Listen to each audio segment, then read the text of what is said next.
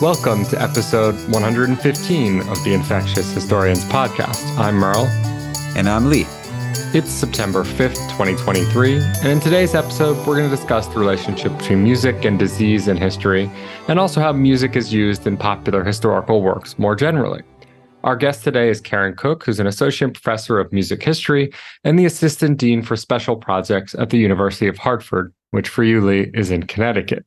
Karen specializes in medieval and Renaissance music theory and performance. Her work examines medieval music theory and rhythmic notation in the 14th and 15th centuries.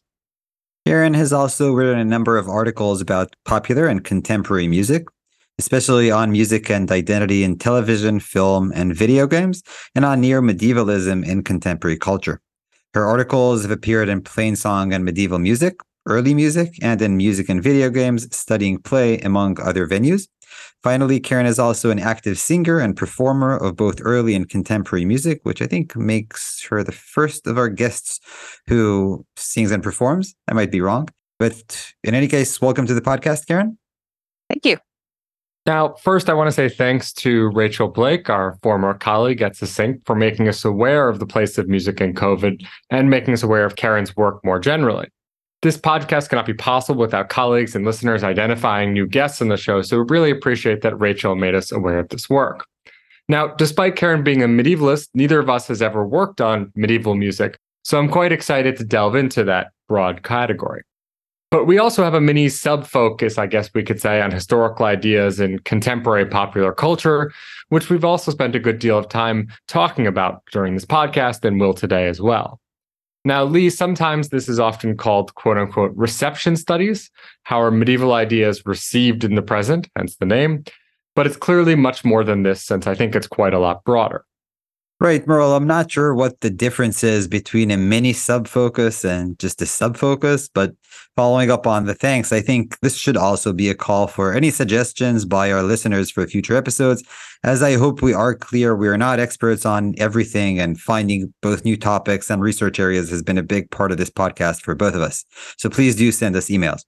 As to this episode, I agree. Medieval music does fall outside of what many of us commonly discuss in our research and also teaching, although I have been trying to incorporate more music into my ancient and Byzantine history classes, which is perhaps less familiar to my students than the medieval music we're going to be discussing today.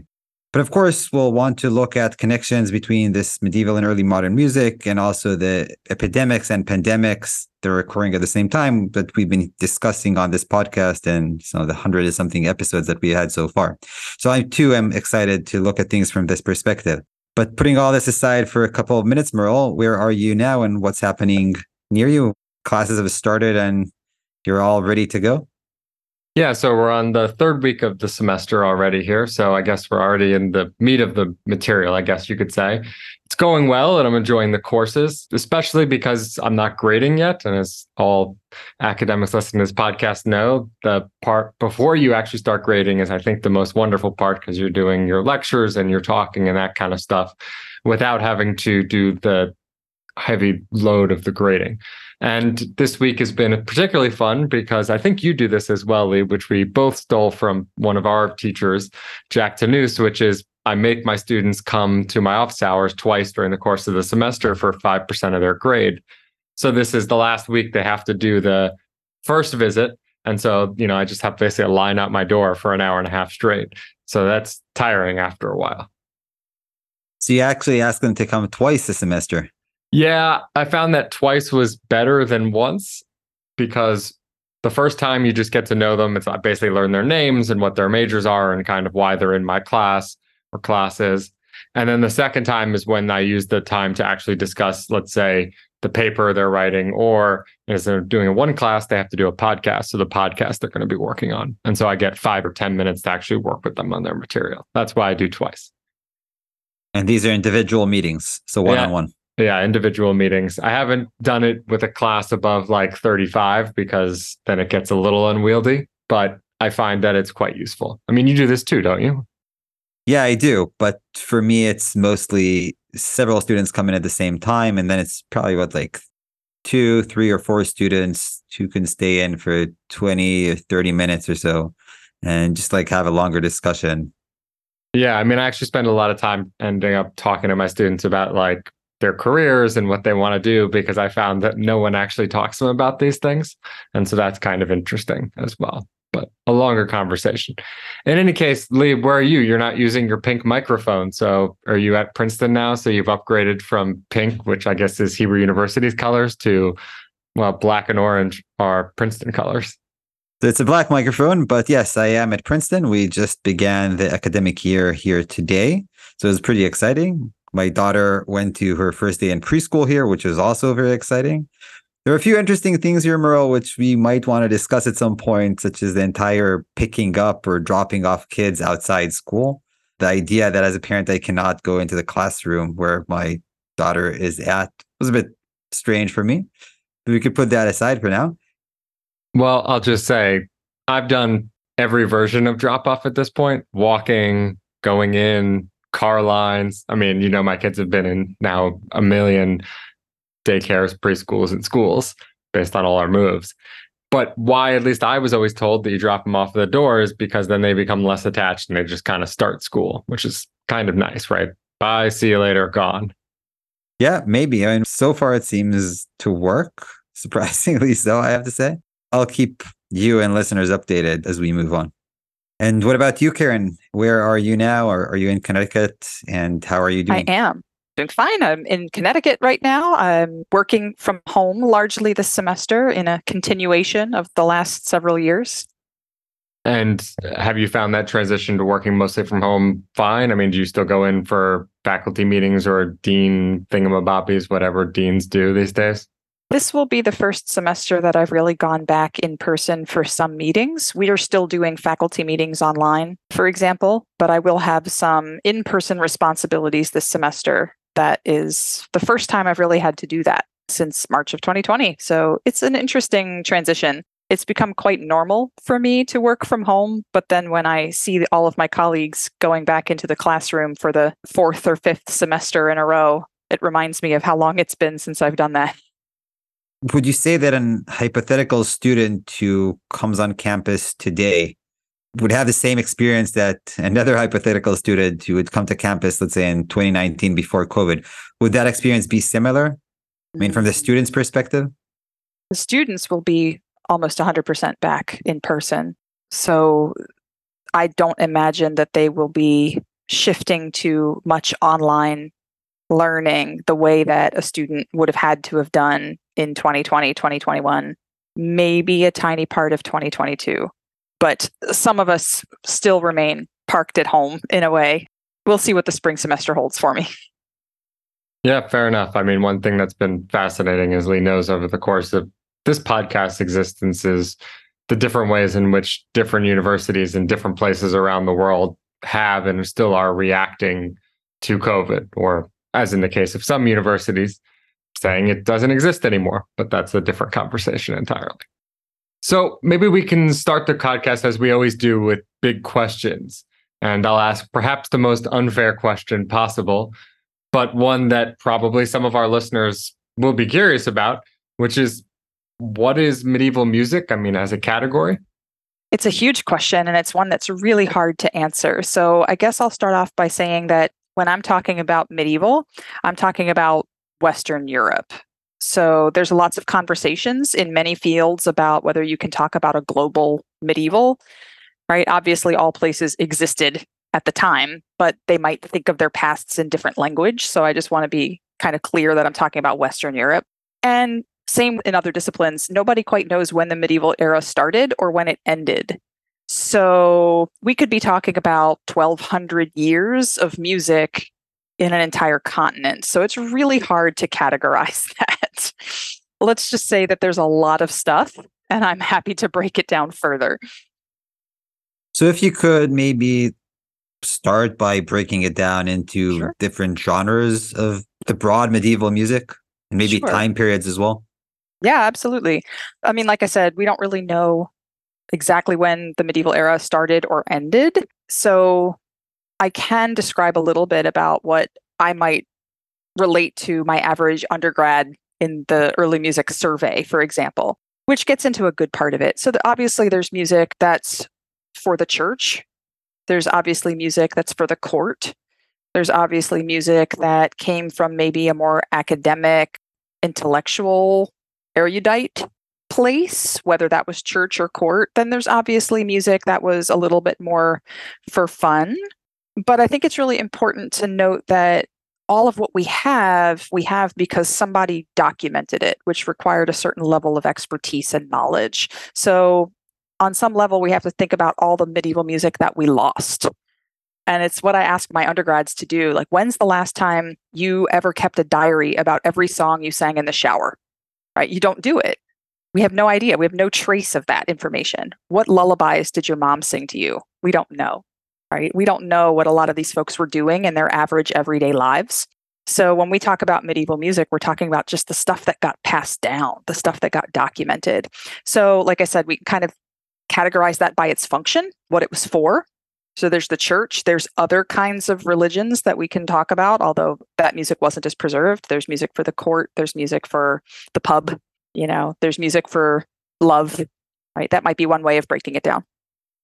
And what are the time frames that we're talking about here? I mean, do we have like a broad start point and end point? When do we have music from, right? I mean, I know from my side of antiquity, right, that we do have some references to music and even like notated music from the Hellenistic period. I think that's like either Hellenistic or Roman period. Sure. But that's like unique. I think it's an epithet.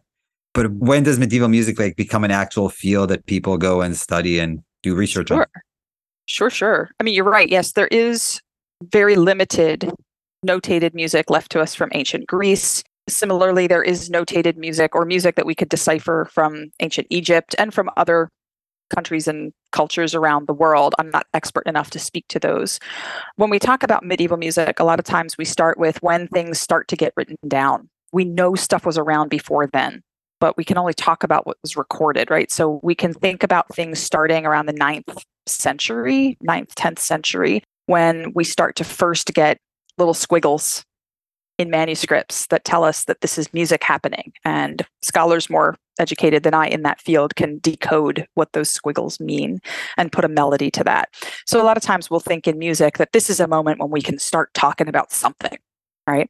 And we usually tend to put, the European medieval period ending somewhere around 1400, give or take. Your mileage may vary on whether you're a little bit earlier or a little bit later, 1450 maybe. So again, we're talking about a good long chunk of time.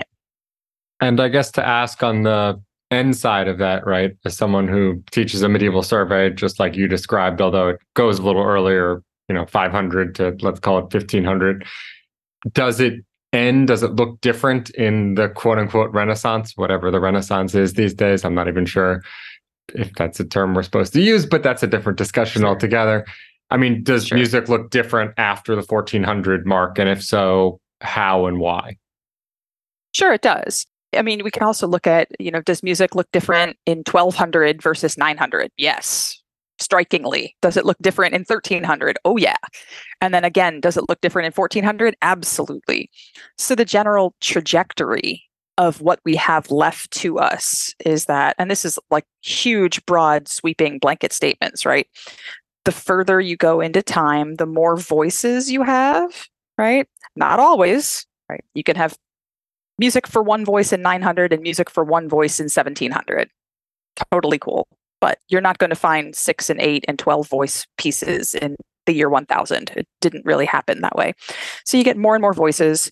Harmony changes, right? People's ideas of what sounded good harmonically change from those like open fourths and fifths that are so stereotypically medieval in pop culture to kind of more consonant sounding thirds and sixths. We might have some harmonic inclinations today. Rhythm and meter change. I mean, again, really broadly, a lot of people liked things in 3 for a while. Then they started liking things that were in 2. These are huge, huge, huge, broad, sweeping statements. But, certainly if I dropped the needle, which is a phrase I can't use anymore, on a piece in 1400 or 1500, it would definitely sound different than a piece in 1000 to even uneducated, I've never heard this stuff before listener. And what kind of instruments and vocals are in use in like these different genres of music, the ones that survived, of course? It's hard to say because obviously we don't have any recordings. We don't know what people's voices sounded like. And they didn't always leave to us documentation as to who was doing the singing. Or maybe it didn't matter who was doing the singing, right? Just put it in your range and sing it. Go. Just like we could do today. All right. If I asked you all to sing happy birthday at a birthday party, it's going to be in whatever key fits the group, right? So the same thing with medieval music, I'm sure. It's really important to note that there were a lot of female singers. So a lot of people, I think, have maybe this sort of stereotype or preconceived notion that only men were involved in music or only men did the singing. And it's really not true. So we know women were involved a lot. So we do have female vocals, right? If we want to talk about that. Instrument-wise, there's certainly a lot of instruments that are like the predecessors of modern instruments. So you have the medieval, lute, right? A lot of people know lutes, for an example, medieval and Renaissance lute. But there were medieval guitars as well, certainly medieval flutes and recorders, not the kind that your children bring home from kindergarten, but actual legit recorders. Certainly there were early precursors to fiddles and violins, all of that stuff that we might expect, early oboes, early bassoons. But there were also a lot of instruments that didn't really develop because they weren't adopted by the symphony orchestra. Like a recorder really wasn't ever part of the orchestra because you could never hear it over the bass drum in the back. So you have crumhorns and gemshorns and all sorts of interesting instruments that people don't really know about unless you start listening to modern recordings of early music. And just out of interest, was any of this standardized? I mean, both instrument production, but also, the ways instruments looked. Would like a person who knew how to play a particular flute very well could pick up a similar flute elsewhere and play it well? That's a great question and one that I don't really know the answer to. I would think that on some level, as long as an instrument was decently made and the mechanics were all there, you could probably figure it out just like you could today. But I don't know that there was anything like a standardization of instruments. And in fact, if memory serves, there's definitely some interesting info floating around out there about how tuning might be slightly different in one city versus a different city. And one country did it this way and another country did it that way. So if you were, a flute player in Germany, and I'm picking that name out of a hat, and you walk down to Italy, you might find that your flute didn't match all the other flutes and it couldn't play nicely with the others. But that's not to say that was always the case or that that's even 100% accurate. But I think standardization becomes more important when you get bigger groups that have to play together, because then everybody has to sound good together. And that doesn't happen for a while, I think. So basically, kind of like we do today, if you're friends and you want to jam, you grab whatever you have and you figure out how to make it work. And if I can ask one last kind of introductory question, are there any, obviously there are some, but some famous figures that people should be aware of? Oh, gosh. If we're talking Western medieval music, maybe pick a time period that you want, probably narrow it down a bit. Yeah, that's the thing. There's hundreds and thousands. Where do you even start? Many people answering that question would jump immediately to composers.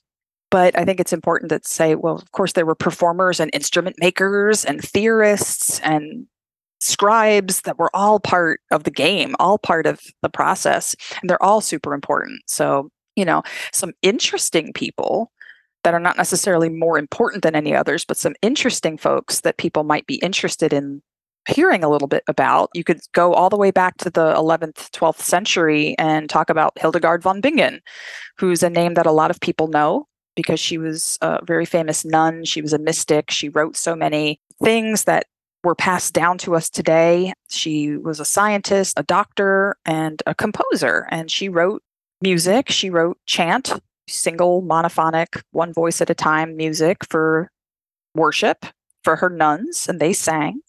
And a lot of her music has been preserved because she took it upon herself to sort of document her life's work as she got to a certain age. So her stuff is fascinating, and her life is really, really fascinating to modern eyes and ears, I think. But there are lots of interesting people. We could talk about somebody like Guillaume de Machaut, who was probably the best known poet of the 14th century, but also probably one of the best known composers too. And he also documented all of his life's work as he got to a certain age. So there are parallels in that respect. But because they did that, we know a lot about them, which means that they're centered a lot in our stories. So those are names that people might come across quite a lot if they're getting into this sort of thing. So maybe as we transition, you mentioned chanting, and we also, I think at some point earlier on, mentioned plain chanting. So are both of these the same? What exactly are they? Could you try to define them for people who are not experts in this topic? Sure. I mean, plain chant is a genre of music that is monophonic, means a single line at a time. So everybody's singing in unison, however many people are singing, everybody's singing in unison in Latin. And it's part of the Christian liturgy. And at that point, the Christian liturgy, now we would call it the Catholic liturgy, right? Prior to the Reformation, right? So this is a body of musical texts, musical compositions that developed over years in the early musical years of plain chant that then got sort of fixed and is now like a codified body of chant. And that doesn't mean that there's not others out there, right? Other traditions. But that's what we mean when we're talking about plain chant, is this body of liturgical music for the Catholic Church that's been performed from the time it started till now. Unbroken tradition. So if we can turn to, I guess, discussing kind of disease stuff for a bit now. Is there a category of medieval or early modern disease or pandemic music, right? Did something happen, as is often suggested, with the Black Death that, music suddenly changed? Or is that not a thing that's developed necessarily in medieval music? Music suddenly changed. I think what we have are works that we know had something to do with the plague. Like this was written in response to the plague. It might not sound different than anything else going on at the time, but there's a reference in the text. And that's what we're really talking about, is like vocal music a lot of the times, because the words tell us, hey, this is about the plague, right? And so we do get new pieces that are cropping up, say in the 14th century, at the time of the Black Death, as people like to call it, right? That we know pertained to the plague. Examples would be like music that's written for Saint Sebastian, because he was held up as a saint that could have this particular ability to intercede on your behalf in times of plague. So just like we see a lot of prayers or sermons, you see a lot of music that's written for him during these moments where people needed his help, or other texts that are kind of newly composed. Like there's a piece called the Stella Caeli, right? And that is basically an ode to Mary saying, you nourished God at your breast, and you've rooted up that plague that the earliest parents planted. You can jump in here and save us from the plague, Mary. Get cracking. Those kinds of pieces come up that we can say, okay, all right, this is somebody reacting to the plague. Obviously, there's other pieces that we know would have just been performed during, say, church services that might not mention the plague, but we know it was composed in a year where it's like, well, that person had to have been affected by the plague. Or that guy, Guillaume de Michaud, that I mentioned, we know he survived the plague.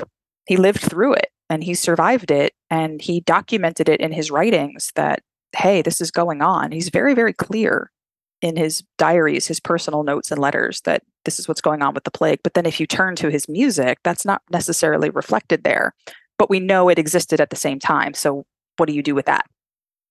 So just to clarify, or maybe reiterate, so you're saying that the plague is identifiable in these musics, but mostly in their lyrics rather than the way they were composed or made or sounded otherwise. Yes, I think so. Certainly during the 14th century, when we're talking about the Black Death, I don't know that you could pinpoint something just by its sound. You'd have to look at the words. Just out of curiosity, is this a mini subfield, to use a term that Lee questioned if it exists at the opening of the podcast, of people studying medieval music, or is it just kind of a thing that everyone knows? I mean, I'm just curious, right? In a medieval medicine or public health or environmental history, studying the Black Death as its own field or economic history. Does this work the same way with music, or not at all?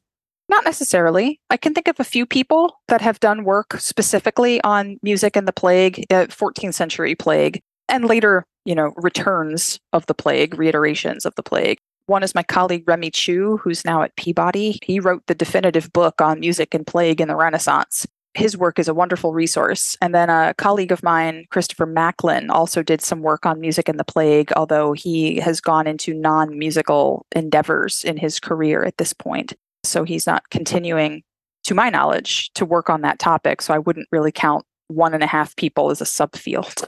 But there are likely others. I have no doubt that there are others who ask these questions, maybe not about the 14th century plague per se, but about the relationships between medieval music and disability or disease or health and wellness. You could even go back to somebody like Hildegard. Lots of people have worked on the relationships between her music and her ideas about medicine or physicality or gender, things pertaining to the body.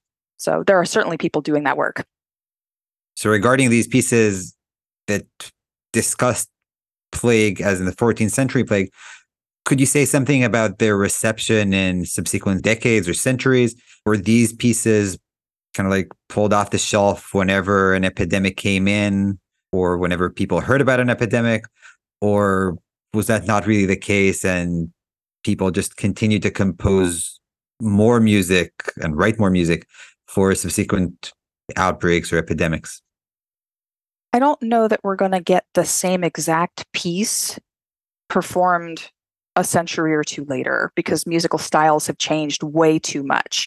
But what we do see are maybe the same texts being set to new music, right? So the same hymn to Saint Sebastian is going to be composed, set to music over and over again in the 14th century style, the 15th century style, the 16th century style, the 17th century style, because that's what people did. You take a text and you set it to music in the current fashionable style.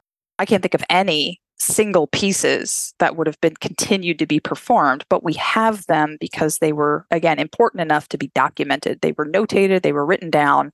Who's to say somebody didn't go looking through those old dusty manuscripts and sing through some of it? I can't say it never happened, but I don't know that it did. And just out of curiosity, did anyone go back through those dusty manuscripts or printed editions, I guess I should say now, and redo them, rethink these things during COVID as well? Was this something that people did?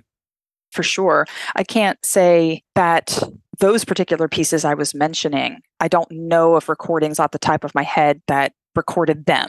But certainly there were plenty of recordings that came about that were thinking through music's relationship with the plague, some plague at some point, or music and disease, or music that was just very open about where it was coming from.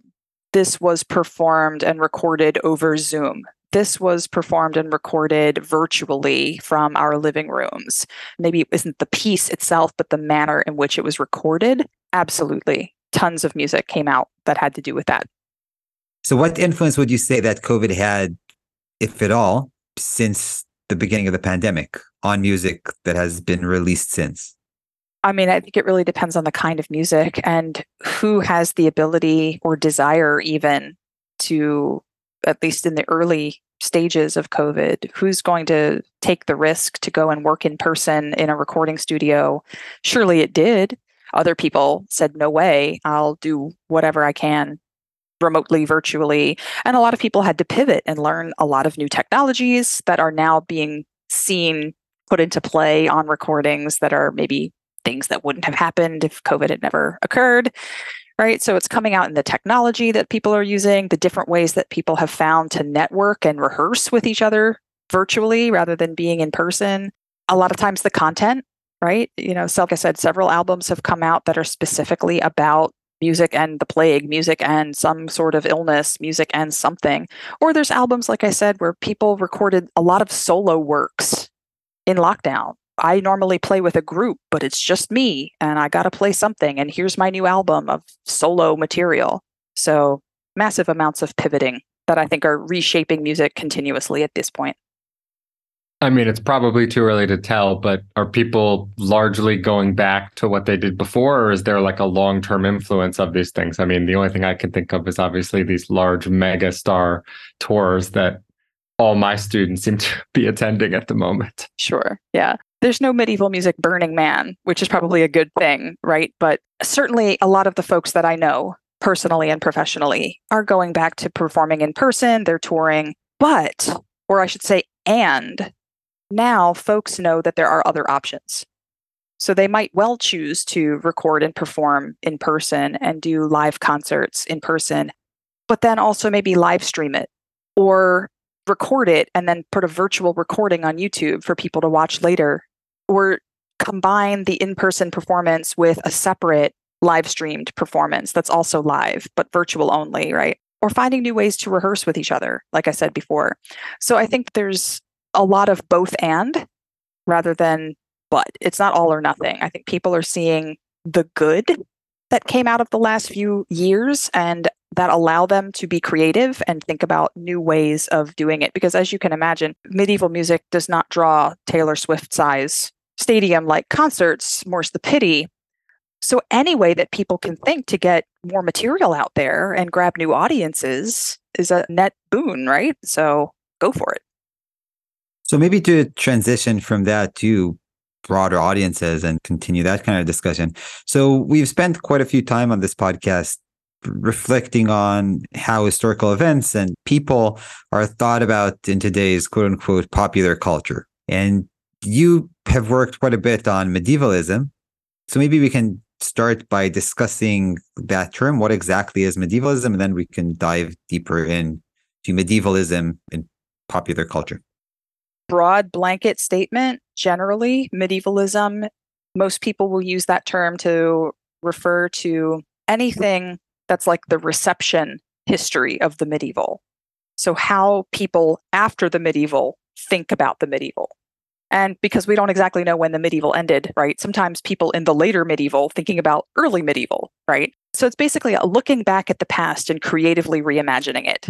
So for some people, that means like fantasy, Tolkien and C.S. Lewis and Game of Thrones. And for other people, it means like a modern musical album recording music of the plague. Maybe that's a medievalism, right? Anything, whether it's trying to be accurate or authentic or absolutely not, might fall under that umbrella depending on who you're talking to. And there is a medievalism, but there's, as to the best of my knowledge, no similar term for antiquity, right? There's no like ancientism or antiquitism or something like that. Right. And in fact, I have a book chapter coming out that asks, do we have a Renaissanceism, right? We don't have that really either. We don't have an ancient Greecism because those time periods don't seem to have captured the public imagination in quite the same way. There's something about the medieval, and I think that's because the medieval is so broad, so vast, and so ill-defined that it's the perfect whiteboard, right? It's a blank slate. We can do anything we want with it. We know it existed, and that's all I need to know. So perhaps could you mention a few of these stereotypes about the Middle Ages, about medieval times that feature in these medievalisms? I mean, what makes the medieval? Or I think it's more like what makes medievalism, right? And I think it's some of the stereotypes that you're asking about.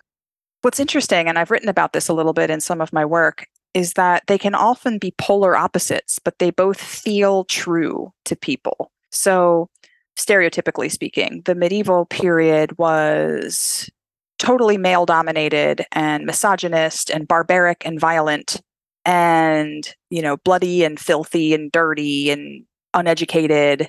And in the same breath, people will say the medieval period was pure and untainted and unsullied by industry. It's pre-industry. The air was clean and the grass was green and the birds sang and women frolicked through the fields making flower bouquets for their hair and whatever have you, and Robin Hood and tra-la-la and minstrels, right? So it's like all of these things happen at the same time and, you hold them up to each other and they don't work together, right? You can't have something be all peaceful and all violent at the same time. And yet both of those stereotypes are in all the stuff that we digest in popular culture. So like, for example, imagine watching Game of Thrones and turning right around and watching Disney's Snow White and thinking that they're coming from the same place.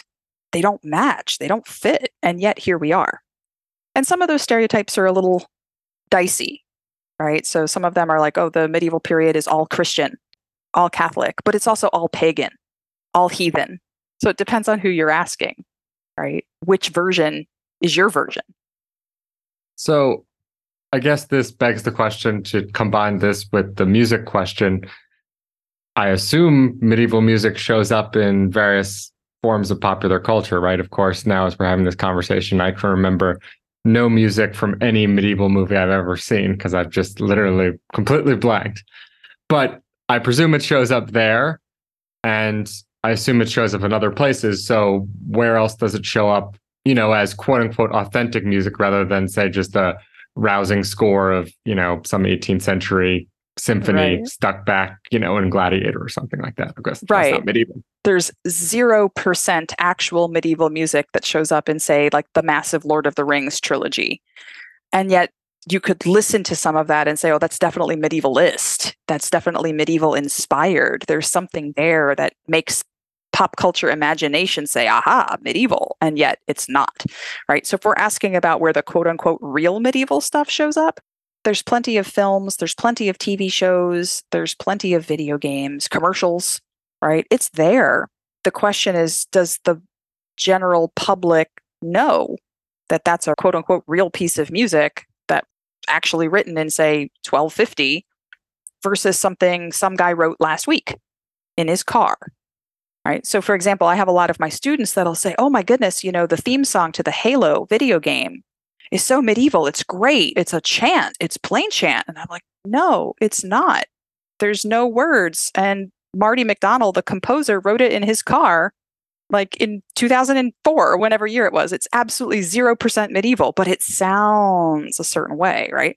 But there are tons of places where, say, like the Dies Irae chant shows up in some form. And that's like the one plain chant that everybody seems to know because of how often it gets used. It doesn't often get sung, but the melody's there. And that shows up a lot of places. So that's an example. And obviously there's a lot of more specific examples I can give you if that's of interest. Let's focus on video games in particular, which I think we have discussed in an episode or two in this podcast. Why is medieval music so popular in video games specifically? Well, I mean, popular is in the eye of the beholder too, I guess. There's certainly plenty of it, right? But in comparison to all of the big heroic John Williams scores, there's more of those. Right. Way more John Williams-y stuff than there is medieval music. But it shows up in video games for sure. And it does show up in film and TV too. And in all cases, it's showing up because people are looking to set a scene. They want to set a mood. They want to invoke a certain historical accuracy, maybe. That's not to say it's always used in an accurate way. Right? But it depends on what the game is trying to do, right? So not all the games are trying to be historically accurate. It's just there for flavor. But other times the games are trying to be historically accurate, and therefore that music is particularly chosen because it fits, right? So there's ways in which we can talk about this that kind of cut across games, film, TV, any kind of modern media. And can I ask, I guess, I think about this not through music, but through themes in, say, movies as my touchstone. And those obviously have changed significantly how they represent medieval stuff, for lack of a better term, on screen, right? So, the movie The Black Death, which is somewhat actually ironically a remake of The Seventh Seal and its themes and ideas, are obviously completely different movies when it comes to themes. So do you have a similar change over time that's happening in these ideas of medieval music as they appear in various genres? With games, one of the things we have to take into consideration, which is less the case with film and TV and other things, is just what the technology lets you do, right? So the trajectory of how music gets used in video games is so closely tied to technology and what the actual chips will let you program, right? So if all you could have were a couple of bleeps and bloops back in the early days, you're not exactly going to sit down and throw down a whole symphony. Right? That's not physically possible. It's not technologically possible, but you can program a little 2-part piece or a little 3-part piece. And that's where you get a lot of like Bach in early video games or like Baroque keyboard styles because it fits the chip really, really well. My colleague William Gibbons has written on that a lot. But medieval music, because it's not written for very many voices, could fit in well too. It's just that your average game player isn't going to recognize that tune. So why use it unless you really want to, right? When games progress to the point where, just like films, you can have a whole live recorded score, now we're talking, right? Now you can choose music a little bit more pointedly without regard to like storage capacity or whatnot. So it's a different way of addressing the situation than film or TV, where they didn't have the same kinds of technological constraints. So with medieval music in games, I think you really have to get to the part where that composer, that sound designer is trying to set a mood. They're trying to set a very specific kind of scene where it does not matter if the audience does not know that tune. It's what's needed for this moment, right? So I think that's one way of describing how medieval music kind of shifts over time in games, I guess. And could you give us a few examples of video games where medieval music actually appears? Sure. Again, thinking kind of like later in game life where you did have the ability to have like big pre-recorded tracks and whatnot. The game that kind of got me into this whole field was Sid Meier's Civilization 4, which has this massive soundtrack that's virtually all pre-composed music from the European quote unquote classical tradition, right? So there's plain chant, there's medieval, pub tunes, there's big sweeping motets and mass movements from the church, all the way through Beethoven and Rachmaninoff and then John Adams, right? The whole score is nothing but quote unquote classical music. So there's tons of medieval music in that soundtrack that plays when you're in the medieval era, right? Or the ancient era or whatever it is. So you hear a ton of early music in that game. But other examples, one series that kind of tries to be somewhat historically accurate and kind of prides itself on that is like the Assassin's Creed series. So, in the Assassin's Creed, in the Ezio trilogy, there's one of the games in which the main character has to climb up the Duomo in Florence to assassinate a priest, and the priest is chanting. And so you hear the whole chant as you're climbing the side of the Duomo looking for the guy you have to kill, and then you stab him, right? Things like that show up in games. I'm not going to say a lot, but they're noticeable when they do. So those are two I can point out right off the top of my head. But I think this does connect to two other trends that I've been noticing as a non-expert, but as a person who is like observing this from like the sides. One, I think, is this trend that I think has increased over the past, let's say, decade or so, in which you get medieval-like or supposedly medieval music that appears in the game. Right. So I'm thinking about The Bard's Tale. I'm thinking about Dragon Age Origins, I think it was the first one. Sure. The Witcher 3, in which you actually have music, like a full song that is being sung within the game and kind of either forces you or like encourages you to listen to the entire song and observe a performance of characters in the game itself. So I'd like to hear any thoughts about that on one side. And on the other side, and this maybe pushes us even further into medievalism, if you would like to see it that way, is this entire trend of medieval inspired music. And I think here for me, Skyrim was the big change here, right? Skyrim did influence all these different performers on YouTube, more indie, less indie, more serious, less serious, but it was clearly very inspiring for many people. And since then, I mean, more and more people are creating music to fit their favorite video games, but that does seem to draw large audiences, at least on YouTube, which is where I'm getting all this. We could talk about the ways in which games have players, quote unquote, play the music, even if it's not real music dating to a particular period. That does happen somewhat frequently, I think. There are certainly examples of bards or characters that you can play that perform music, and a lot of times it's medievally inspired, or it's folk-like, and that often gets conflated, right? So thinking about, say, like the pub scenes in the remake of The Bard's Tale, the really snarky comedic one, Cary Elwes, where they're singing, old like 17th, 18th century folk songs, but it somehow fits this like medievalish atmosphere. People don't really think too closely about that, for example. Or like there's definitely examples of games where you have to play some Renaissance music. So there's a set of games that are amazing. They're comedy games, they're parodies, and they're based on Renaissance art as A Procession to Calvary and Four Last Things, and they're hysterical. I highly recommend. But in one of them, you actually have to sit there and quote unquote perform an opera aria by clicking on the correct lyrics at the right time, right? And that we're talking about a piece of music from the late 1500s, early 1600s.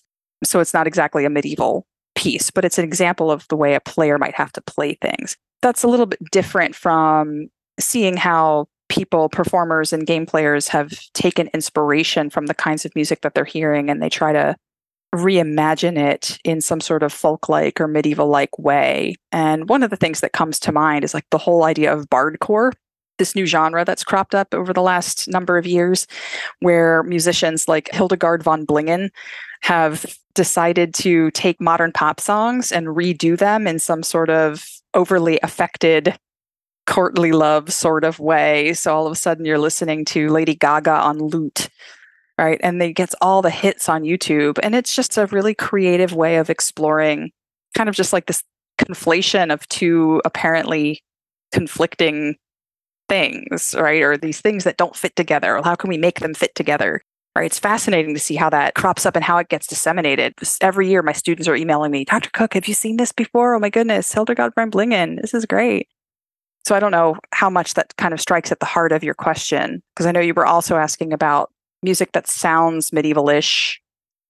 Yeah, so it's both that and, again, these performances within games, which seems to be something players want. So studios, I guess, invest like a significant amount of time, energy, funding into getting someone to create these pieces within the game, right? And perform the music within the game, right? So you would see like, I don't know, 2, 3, 4 minute performance. I think The Witcher 3 did that well, like as a relatively recent game, Dragon Age Origins, I mentioned that as well. I mean, the Bard's Tale is like maybe the best example because it's so much into the game itself, right? But I mean, other games that are, I guess, geared more towards the mainstream are doing that as well.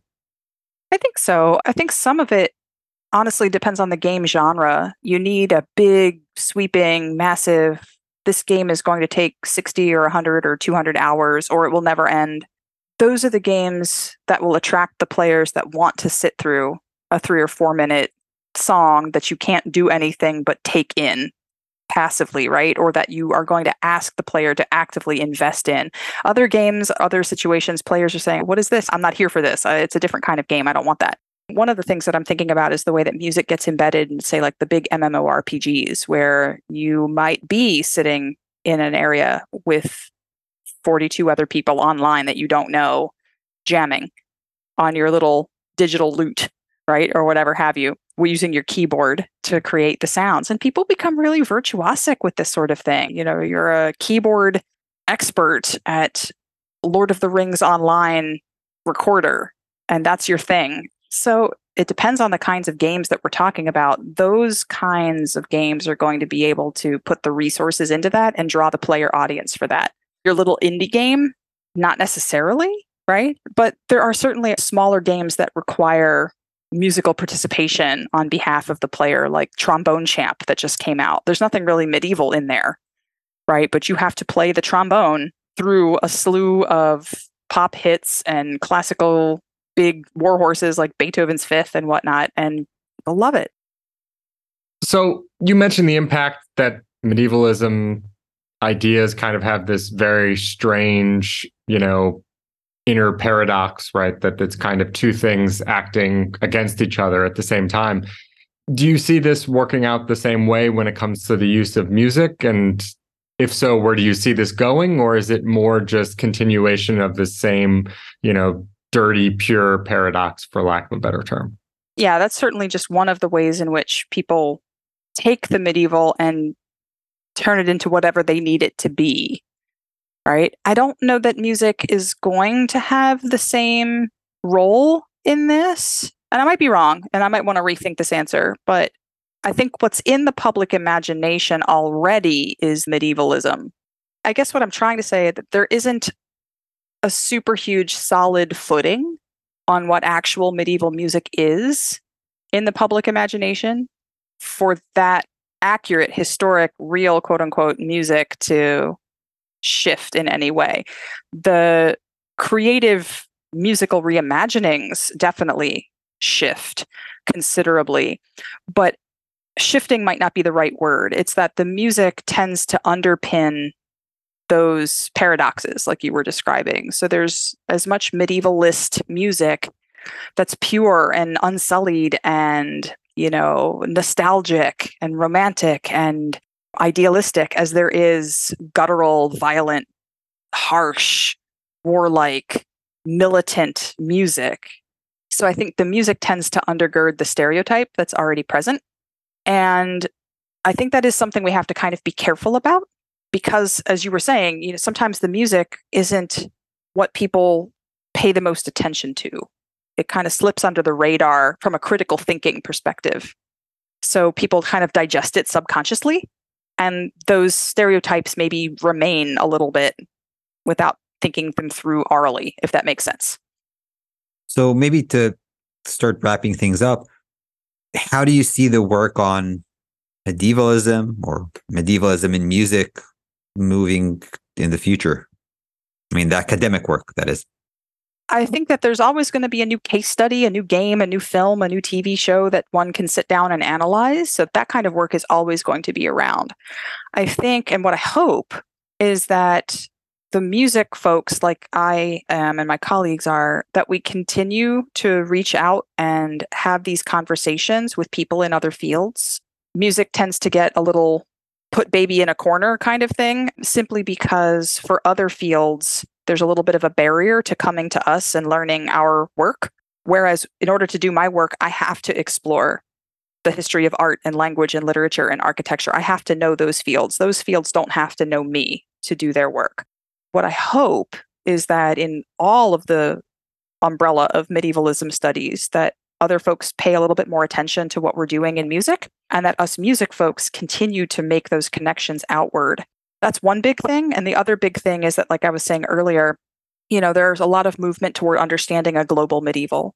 And I think from a musical perspective, that's really necessary, because so much of what we do is dependent upon this sort of canon-centered, traditional Western music history survey approach to music, because that's often what is in the public imagination, right? And there's a lot of other connections we have to be making with other cultures and traditions around the world that we're operating at the same time. Because the folks back in the day knew a lot more people than we think they did sometimes. And I think there's a lot more work that needs to be done on how those musics may be connected with each other. So I think that's a really good way to end this episode. So I just wanted to thank you, Karen, for coming on the podcast. Thanks for having me. Yeah, thanks so much, Karen.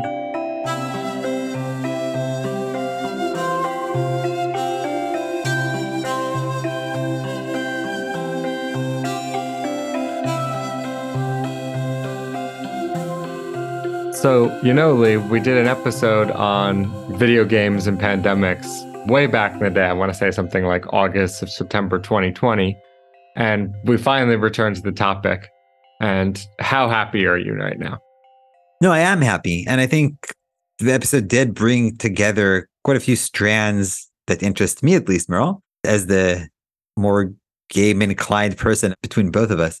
But I think maybe to move back a bit first, one of the things that struck me is that, Karen mentioned epidemic, pandemic, plague-related music, and I'm not sure I have heard all that much of that or read all that much of that in the discourse that we've been having or reading or even in my classes, right? I don't remember any of the big epidemic textbooks or introductory works referring to music. You do get some dance, especially like the Black Death and Dance of Death and so on. But music, I do not remember. Yeah, that's why I asked the question, because I was thinking in particular, as you just said, about the Black Death, but there's a ton of books in various subjects that I've read: art, literature, history, obviously, and dance, as you just pointed out, that make a key case, right? They'll be like art before the Black Death or art after the Black Death, right? And these are the actual titles. Or if you want to think about it from someone like Guy Geltner, right, is pushing back on this idea that public health is extremely different because of the Black Death, when in reality, it's ongoing processes of change that start centuries earlier and maybe get picked up or heightened, but they're always there. And so it is interesting that that idea doesn't seem to be, as you just pointed out, in the discourse about music. I wonder why that's the case. Obviously, perhaps there was no real change, but one thing that we could have asked Karen was, how exactly does musicology work as a field, right? Because I imagine it's a much smaller field than most history or art history. Oh, I'm sure it's much smaller, especially when you do medieval stuff, I would assume, right? There's a pretty booming medieval literature, medieval history, medieval art history field that's been around. It's not as large as American history, obviously, but musicology, if I recall, isn't as present at, say, Kalamazoo or the Medieval Academy as some other fields are, which isn't to say that it's not there. I think it's very much there, but I think it is much smaller. Right. Well, the other thing that came up in the episode that you seem to have an issue with, Merle, was medievalism and maybe its connection to quote unquote reception studies. So, what would be your favorite medievalism? Well, let me say this. I have no problem actually with medievalism as a field. I think it's an absolutely central field in medieval studies writ large because, when I ask my students what they think about the Middle Ages or when they hear the word medieval, they come up with medievalisms at the end of the day. So they come up with Game of Thrones, or they come up with, pick your other favorite movie, Monty Python and the Holy Grail, right? Whatever it might be. I think that one's less common for obvious reasons. But that's what they inherently come up with. And so I think that that's how most people encounter the field to begin with. So to dismiss that as simply, quote unquote, reception of the Middle Ages, I think is a mistake, right? I think Karen made a very good point, right? You have to meet your students where they are, and you can break down some of those problems. You can address those things, right? The idea that the Middle Ages are pure, I address head on, or the idea that it's dirty, I address head on, right? All those kind of ideas you can have discussions about, you can push back upon when necessary. But I think are absolutely fundamental to how people come to the field. Kind of reflecting on this, I wonder to what extent did medievalism kind of push many of us maybe into this career choice? I mean, at least from my perspective, as a kid, I was interested in medievalism, medieval like themed games, movies, and I kind of put those aside for a bit. But there was this like substratum of interest that once I went to college, I was like, I don't know, maybe more inclined to kind of revive that and decide that this would be my career. It's definitely possible. I mean, as I said, when I ask my students why they're in my medieval course, some percentage, I don't know what it is, 50%, 60%, 40%, I mean, pick a number, they're in the course for that exact same reason. So if one or two of them stay on and would become a medievalist, which would be a very high number, but even if one of them stayed on, right, that would be the reason why they did it. Now, Lee, you asked me for my favorite medievalism, so I will tell you, and then you have to respond in kind. So my favorite is the food at medieval times. And why do I like the food at medieval times? And my students all knew this when I asked them, what do you eat at medieval times? So do you know, Lee, what you eat at medieval times? I'm sure you're going to tell me right now. I am. And they all knew this, which was fascinating. You get a turkey leg, a piece of corn, and a baked potato. How many of those foods existed in the medieval world, Lee? Okay, so how often do you go to medieval times? I've never been. I haven't been in years, since I was maybe, 7 or 8, but I distinctly remember those 3 foods. And the answer to my question is 0 of them are medieval because they're all New World foods, of course. Yet that's what's served at a meal. Yeah, I think medieval times is this hyper commercialized dinner, I guess, dinner that tries to like put you in an American style medieval world. That has always been fascinating to me, even though I've never been. So I've just like read about it and kind of like watched a few videos. But as for my favorite medievalism, I would probably go with probably Robin Hood. So Robin Hood as like a character was like pretty big for me for whatever reason when I grew up. And specifically the Kevin Costner movie from I think 1990 or 91. I'm sure you watched that, right? Robin Hood, Prince of Thieves. Yes. Yep. Prince of Thieves, which was actually, I guess back then it was not a horrible movie. Watching it, I think in grad school was the last time I watched it. It was a horrible movie. I mean, it's more of a joke movie. What you should actually watch is Robin Hood, Men in Tights by the great Mel Brooks. Well, of course I watched that too, Merle. I mean, it's like they go together. Or you can watch the Robin Hood with Russell Crowe, where he's like key person in Magna Carta and thus starting all of democracy. Yeah, that one was bad. I mean, the one I remember most fondly was the Kevin Costner one, The Prince of Thieves. Yeah, with the extended version that brings in like paganism and yeah, it gets pretty weird. But they were inclusive. In the early 90s, too. Fair enough. Fair enough. So if I can transition now, Lee, you're clearly in a new place and a new academic year, you said just started today. So do you have any new realizations about our profession you want to share with our listeners? I mean, it's been one day, not even one day, probably like about half a day since I've started here. And what I can say so far is not particularly profound, Merle, which is to say that different places do things differently, which is one of your sentences, I think, that you had like in one of the previous episodes. But yeah, I mean, the traditions in my home institution are very different from the traditions here. So there was like a big faculty meeting today, for example, and they brought in all the guests of the faculty here, which was an entire room full of people. That would not be the kind of thing we would do back in my home university. The gathering would be at the level above my department, so the school, so to speak. And it would also not happen on the first day of classes. I guess here, the reason is that people actually live nearby, whereas back there, they do not always do that. Yeah, fair enough. I mean, you've always said your department at your university is less central than whatever the thing above the school or whatever. And as you know, at Princeton, it's the department that effectively runs everything. But that is interesting. I didn't know they brought in all the visitors. I mean, how many visitors were there in total? Probably guess somewhere around 15 people, somewhere in that range, I think. Okay, so not a small number. Anyone else from Israel? Nope. There's like a few faculty members from Israel, but none of the visitors are. Well, fair enough. Congrats. And I assume now you'll be wearing orange and black every day. Not yet, but give me a few weeks to transition into the mood over here. Right, so I think that on this note, we're going to wrap up this episode. I will update with some hopefully more profound observations. The next episode we record in maybe a couple of weeks or 3 weeks. But until then, we would like to thank our sponsors, both at Oklahoma State University and also at the Hebrew University, for funding the Infectious Historians, and also our great team, our sound editor, Amitai Bar-Levi, and Vered Rekanati, our webmaster.